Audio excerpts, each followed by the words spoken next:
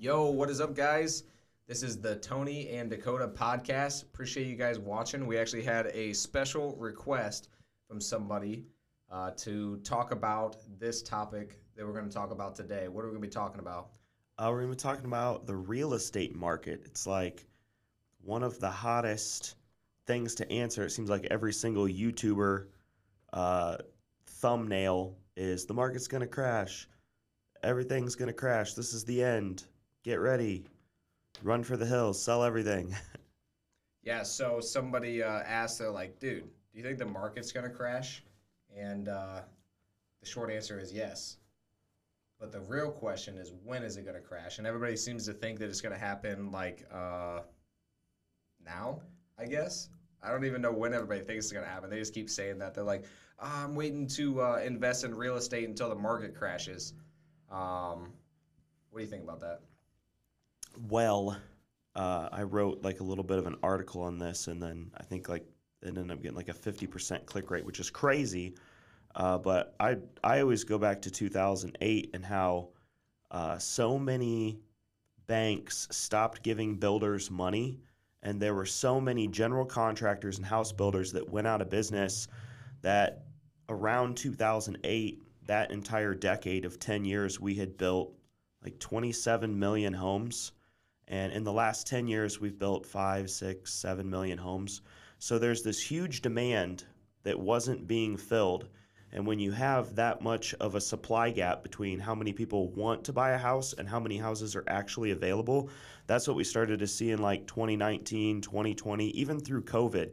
People were terrified of this virus, and there were still people buying houses without even seeing them, marking up offers higher than, I mean, we can see it right now with like, I'm trying to buy a color printer, and there's not enough printers.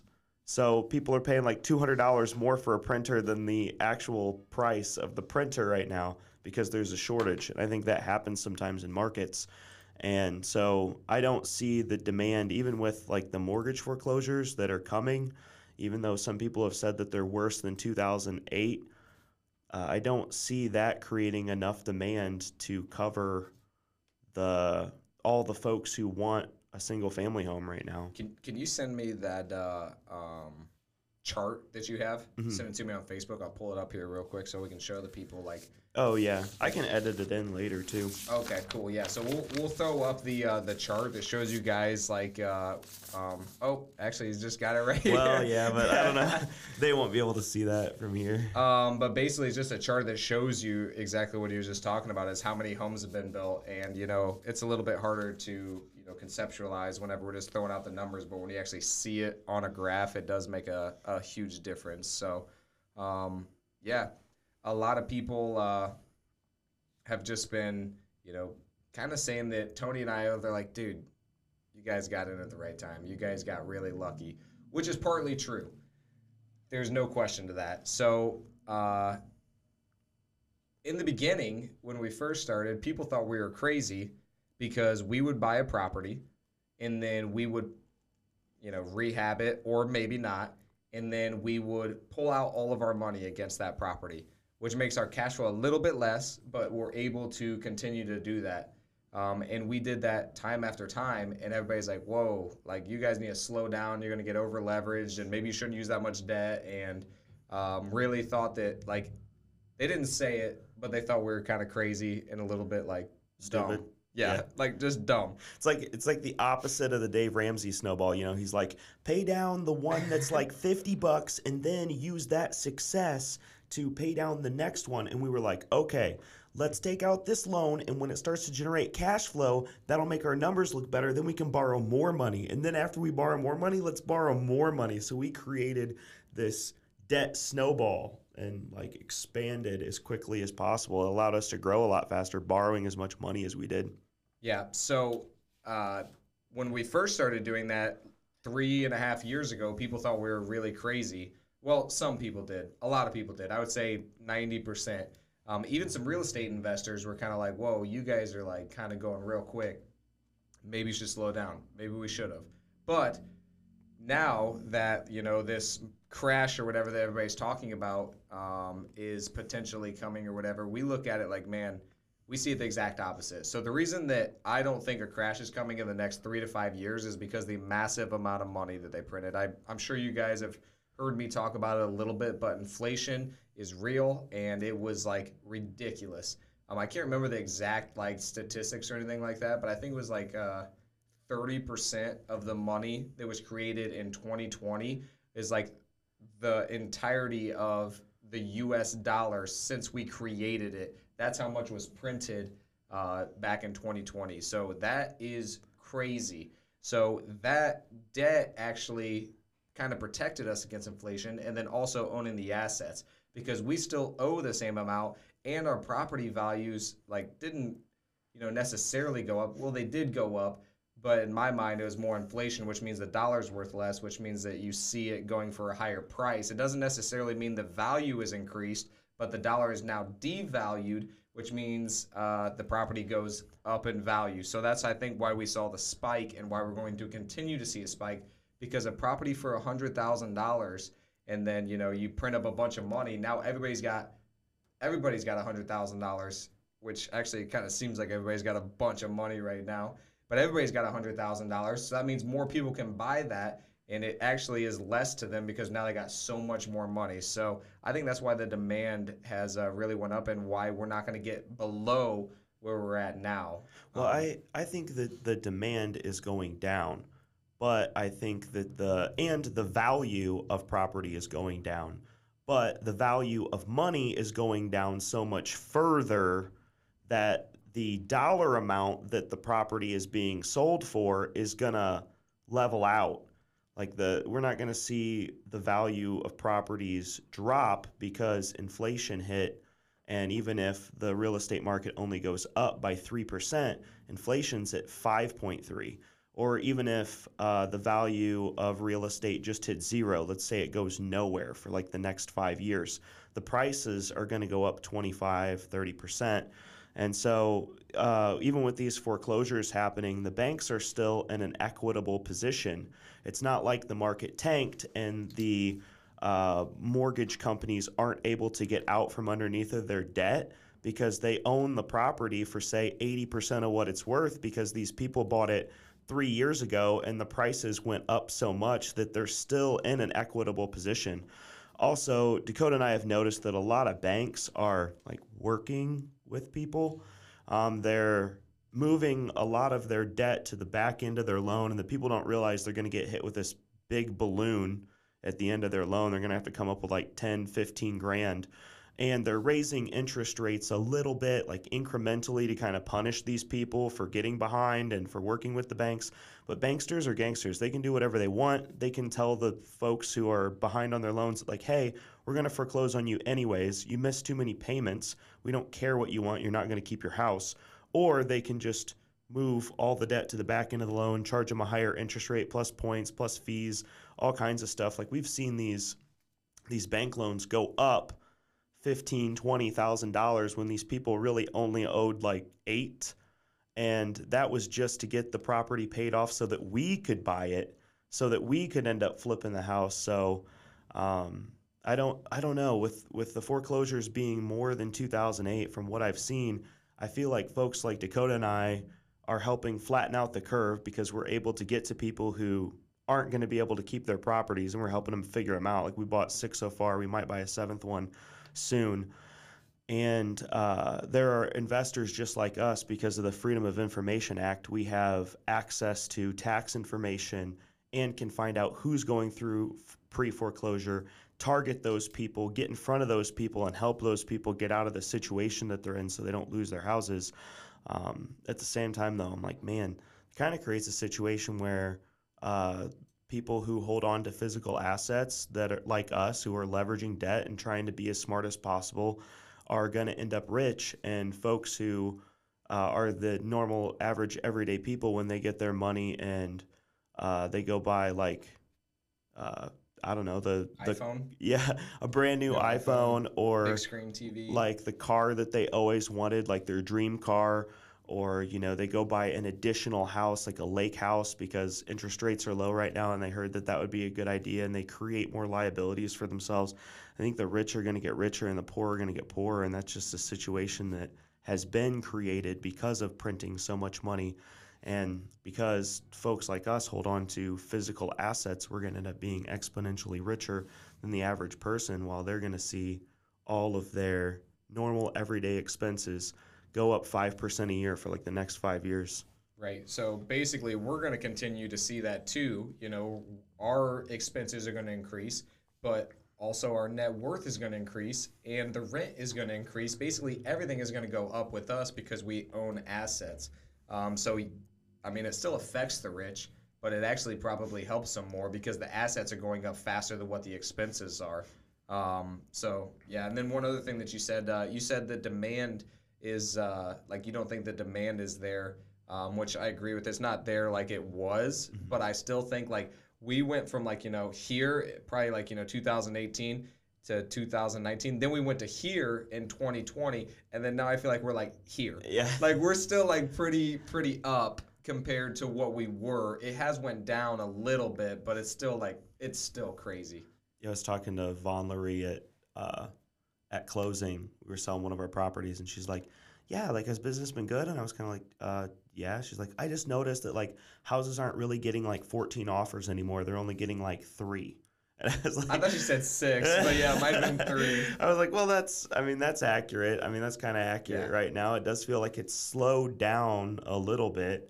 I mean, maybe we'll be in a situation soon where it'll take us like a whole month to sell a house. Yeah. But I remember we just sold one, and a guy it was well, never mind. I won't even tell you about the ethnicity. But anyway, the guy was like, "Yeah, well, I want to take back my offer and change it because it's been on the market for a while."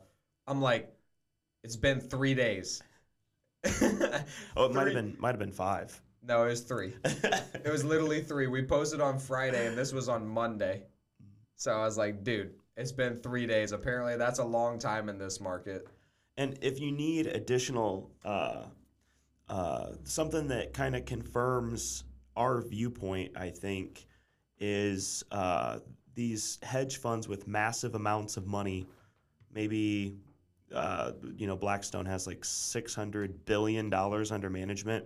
They're buying properties. Open Door is buying properties. There are companies and hedge funds right now that are buying properties for more than flippers, wholesalers, individuals who have their own private mom and pop landlording businesses. Hedge funds are buying them for more than those people would be willing to pay because they see just how good of a hedge a physical asset is to inflation. Now, they're not doing it in Fort Wayne, Indiana. They are buying houses in Indianapolis, though. They are buying houses in Las Vegas because everybody's moving over from California. They're buying houses in Colorado right now, in Arizona. I think like one of the Carolinas. I can never remember if it's North or South Carolina.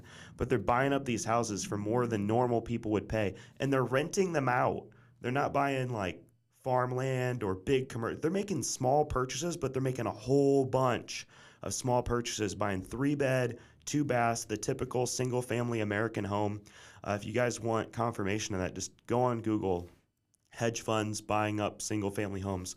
There's article after article that's like, the hedge funds are taking away your properties. The corporations are taking away your properties, and I think, so for us, we look at stuff like that, and it's just confirmation that we're doing the right thing, while the average American is thinking, is the market going to go up or is the market going to go down? Hedge funds are like, dude, let's buy up as many single-family homes as we possibly can right now.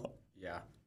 And then, another thing is, like, we do have to say that, we've only been in real estate for 3.5 years. So it's not like we have, all this knowledge or anything like that. And we haven't seen the cycles, which everybody kind of, explains to us, which we agree with, obviously. We haven't been around since '08, but that's all anybody talks about is '08. Like everybody says that it's been going to crash since basically '08. Like, they're like, oh, '08's going to happen again. We've been saying that since '08. And so now I feel like people keep using that as an excuse to not get into real estate investing. It's just like, oh, I'm just waiting for the crash. I'm waiting for this. It's like, guys, if you're waiting for it, then you're never going to get in anyway. Yeah, it's been a whole 13 years, Maybe we should just hold on for another 13 right before we get in.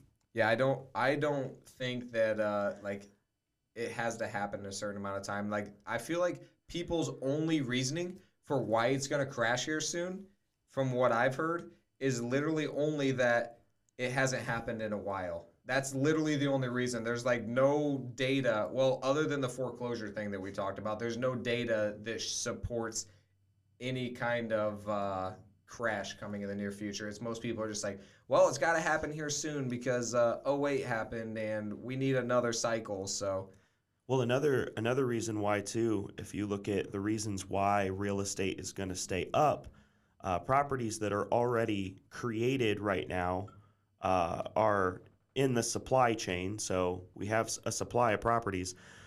Builders are trying to build houses, but you saw in May of 2021 lumber skyrocket as a residual effect of limiting trading with other countries and limiting our import of lumber.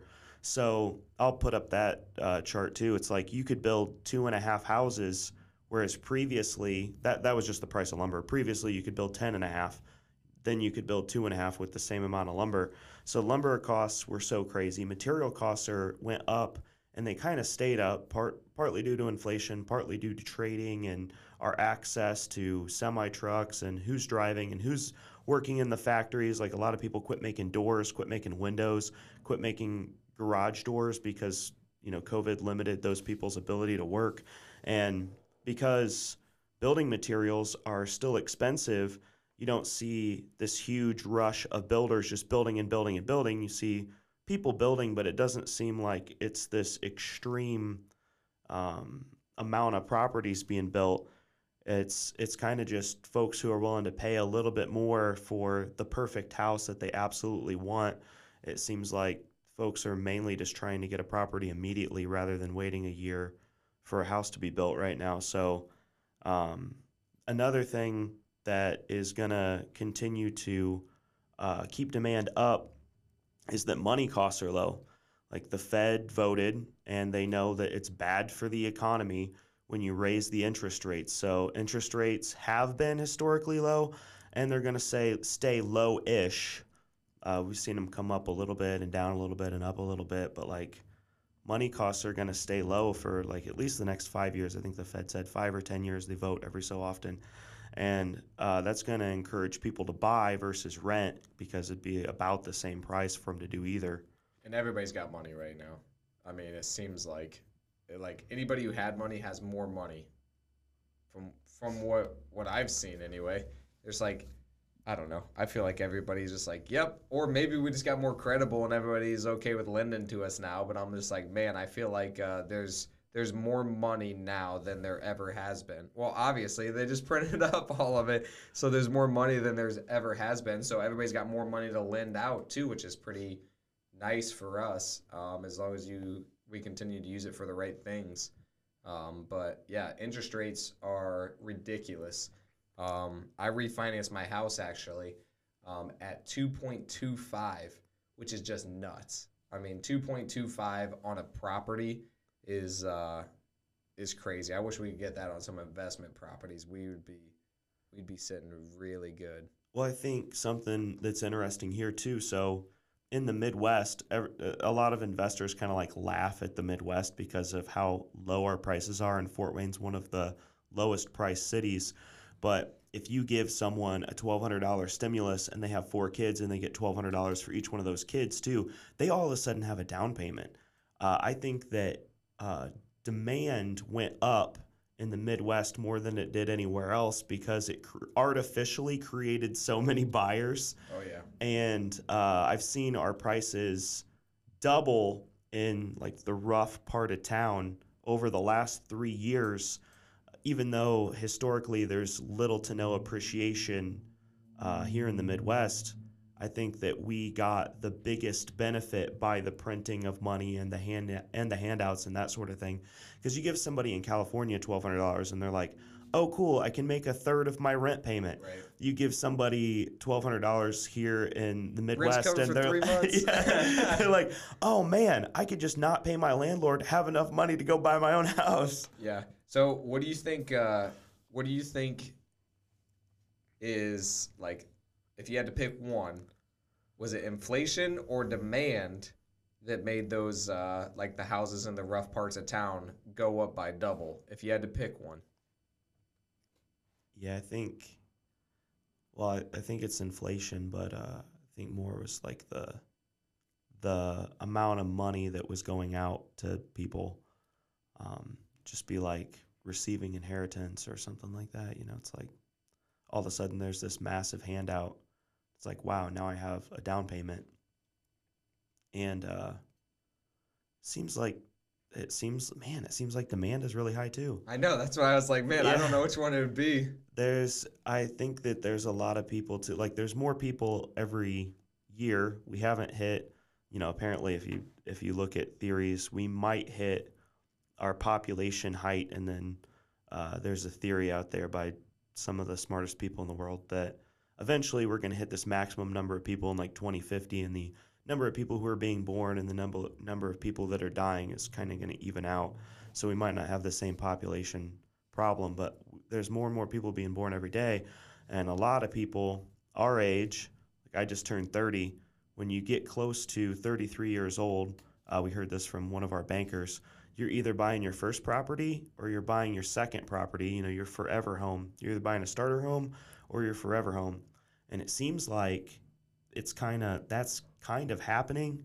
And it seems like I noticed a lot of folks, like I was from a small town growing up called Avila, just like, I don't know, 9,000 people or something, or 5,000 people. Dakota was from Kendallville. It's like 17,000 people or something. 12,000, I can't remember. I think it's like but close to 10 in but Kendallville. all of the folks around these smaller towns who are, the millennial generation decided to move to Fort Wayne because it's the nearest like big city. So man, that's a hard one. Demand, inflation. I mean, Played a part. they both played a big role.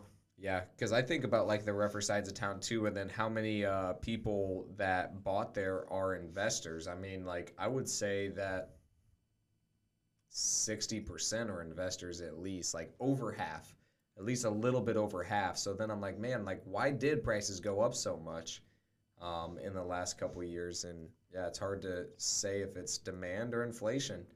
It's like it's obviously both, but which one played a bigger role? And so, yeah, I think that everybody is getting it mixed up though, where they only think it's demand, when I just think inflation happened, which is why I think that the market crashing isn't as plausible because like they're not going to go below where they're at now because we just have so much more money. Like so, yeah. But I do think it is funny whenever people talk about us coming in at the right time. So that's kind of what I want to explain to you guys is that for us as investors, it does not matter on the timing. I was actually watching Brad Lee and then Ryan Pineda, and it was like, it was funny. I was watching it with Diana, and like he's just asking all these questions. He's like, yeah, but like, how do you find it? Like, we're in Vegas and then they're making offers and they're going so much higher. So like, how do you even get the property? It just doesn't make any sense to me. He's like, dude, like Ryan's like, that person that has it listed who's getting multiple offers, that's not our client. It's like, cool, like you go do that. But like, that's not who we're going after. And so like Brad just like literally didn't get it. And I was like, man, it's like crazy to me how many people don't understand. He's like, yeah, but you just got in, you got to get in at the right time and stuff like that. And I'm waiting for this. And it's like, guys, it does not matter because we're in and then we're out 3 months later on our flips. So that means that like, if the values fall and then now that property is only worth 100,000, guess what? Now we're buying it for 40,000. We're putting 20 into it, and then we're selling it for the 100 that it just dropped from 150 to. So if we went from 150 to 100, now we're buying it for 40. We're putting 20 into it. We're still selling it for 100. For us, it does not change us being able to make money on that property or not. It just means that we offer a different amount based on where it's at. The only time that we are going to have an issue is whenever we bought that property, we're in the middle of it, and then the prices drop, and then we're probably either going to net out or maybe lose a little bit. But then when we go to buy the next ones, then we're going to make up for it. Yeah, and we're kind of lucky too in that, even if the prices drop overnight, we're in a market where we can usually refinance and then rent the property out. So we still have multiple exit strategies. If we can't refinance out and rent the property out, we'll refinance out and then seller finance it to somebody for it to be their fixer-upper home. So I think we're a little bit more fortunate than Ryan, where like if things dropped in 2 months, he might Right. be pretty screwed. Yeah. But And now he's got multiple streams of income, so he can right. always turn it into content and Yeah. make his money back. But it's also like he's in obviously a higher price market. So like if you want to talk about that too, I mean the difference in Midwest pricing and Las Vegas pricing. Yeah, I mean, our average home that the typical person is going to come in here and buy is about 150,000. The typical properties that we're usually buying, like I think our average rental per door is like 45,000 after repairs. A lot of times, our prices have started to go up a little bit. I felt it creep a little bit. We might be closer to like 50K a door or something, but that's so low compared to the rent that we're able to get. And now it seems like rents are creeping toward the $1,000 mark no matter where you live, even in the rougher parts of town. So it's like that's the 2% rule. You know, we've got a unique market here where we're always going to cash flow. And if we can't cash flow, we're going to Airbnb. Yep. We just started doing that. So I think that if you look at some of the mentors like Gary Vee, I remember Gary Vee like jumping on this one guy when he was on stage because the guy's like, I just want passive income. That way I can sit back on like a beach and just enjoy myself. And Gary was like, there is no passive income. Passive income's a lie. There are basically two things you can do for passive income. And then like he named one other thing and he's like, real estate, but you have to hope that it goes up. And I just think that's because Gary Vee grew up in New York where inflation happens and the market looks like this all the time. We invest in a market that's a lot different than that, where things don't go up and down all the time. They kind of like slowly go up and then slowly go down. There's a lot of consistency to it, and the rents go up, and then when the market crashes, they stay there. Yeah. So I think that the idea of passive income is still something that really it's like residual income that you can work less hard for. Maybe nothing truly is passive income. Like you should still monitor what the heck's going on in your business. Right. You still need to look at KPIs and look at the spreadsheets and that sort of thing. Dakota's better at that than I am. But, you know, there are things in life where you can start them and then they provide residual income to you, and then you can spend less hours doing them. And then you can even hire people so that you can spend even less time doing them. That's definitely what Ryan's done in his businesses, is hire people to replace himself who understand his numbers and his key performance indicators. And then he's been able to just spend 35 hours a week making YouTubes and TikToks. Yep. Yeah, and so for the rentals and everything, like that is our backup strategy if a flip doesn't go well. Honestly, we would hate to do that, but if the economy ever does crash, it is what it is. And the reason that it doesn't matter what the values are is because if we own the property for 100,000, let's say that we thought we were going to flip it for 150. Now that property's worth $100,000. We're going to pull a mortgage against it, and if it's only worth 100 and we got 100 into it, then what we're going to do is we're going to get 75,000. We'll get a private money lender for the other 25, or we'll put it in of our own money from the company, and then at that point it's going to cash flow, which means we're going to make money every month. That way we can actually like hold it until we can continue to get the appreciation from it at that point. So it's not really that like risky or scary, especially in the Midwest, because like Tony said, our average rental price that we bought is $50,000. It's probably a little bit less than that, but let's just say all in for 50. Our average rent is $713. So if the Probably up from that now too. yeah, it probably is up. So that was 850. that's what it was before. So it's got to be at least minimum of 800. It might be 850. But if that's like the numbers, I mean, let's just say the market does crash. Okay, it doesn't matter. First of all, let's say we could even use bigger numbers. Let's say the properties that we bought were $200,000. As long as it's cash flowing, it really doesn't matter what the value is. That property could be worth $500,000 or it could be worth $50,000. For us, we don't really care. We look at how much it's actually cash flowing.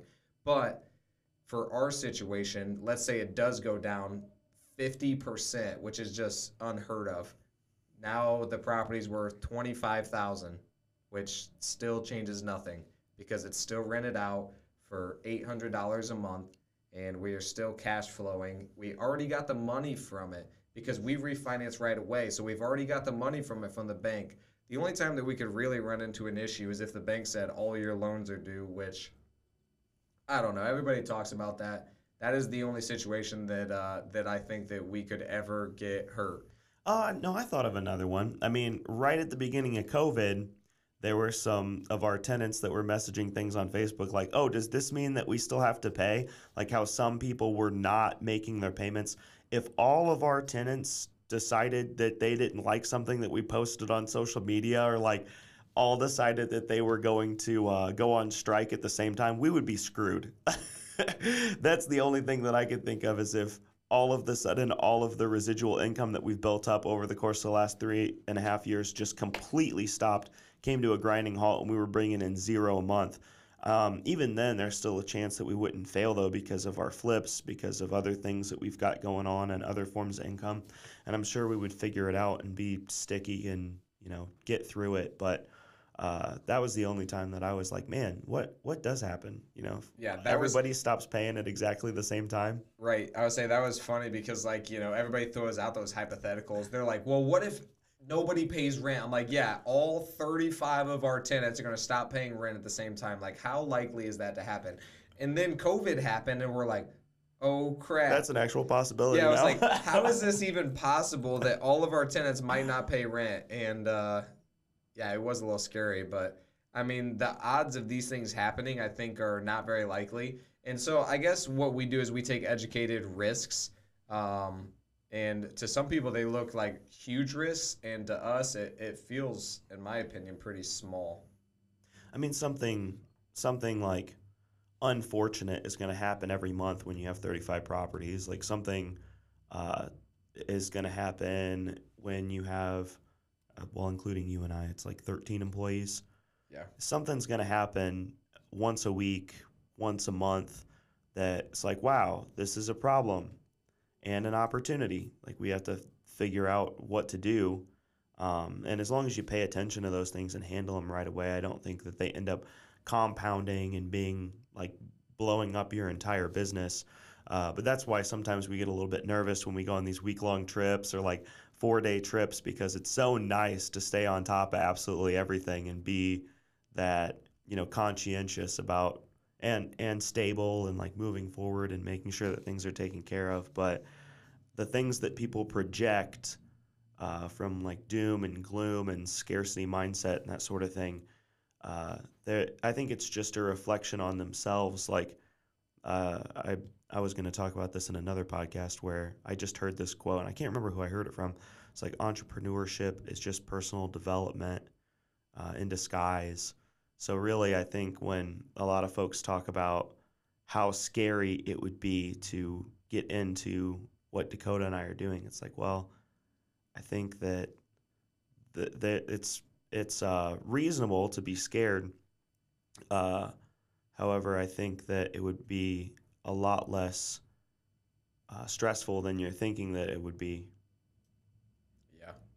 Yeah, I mean, I definitely think that it's scary making the decision to finally do it, but then once you're in the middle of it, it's really not that scary. I mean, it's if you guys have ever jumped out of a plane, when you're going up there, you're flying up in that real sketchy airplane that feels like it's about to fall at any second, and then you get it to the door, you get real scared, then you jump, and it's like not that scary anymore. It's just like, all right, like I already did it. The decision or the fear actually really sets before you even make the decision. Once you make the decision, it's honestly a lot easier. And yeah, we've gotten to the point where we make decisions really quickly. And honestly, even if you mess up in that decision, like we've lost money on some flips before, and we messed up in that situation on that decision that we made.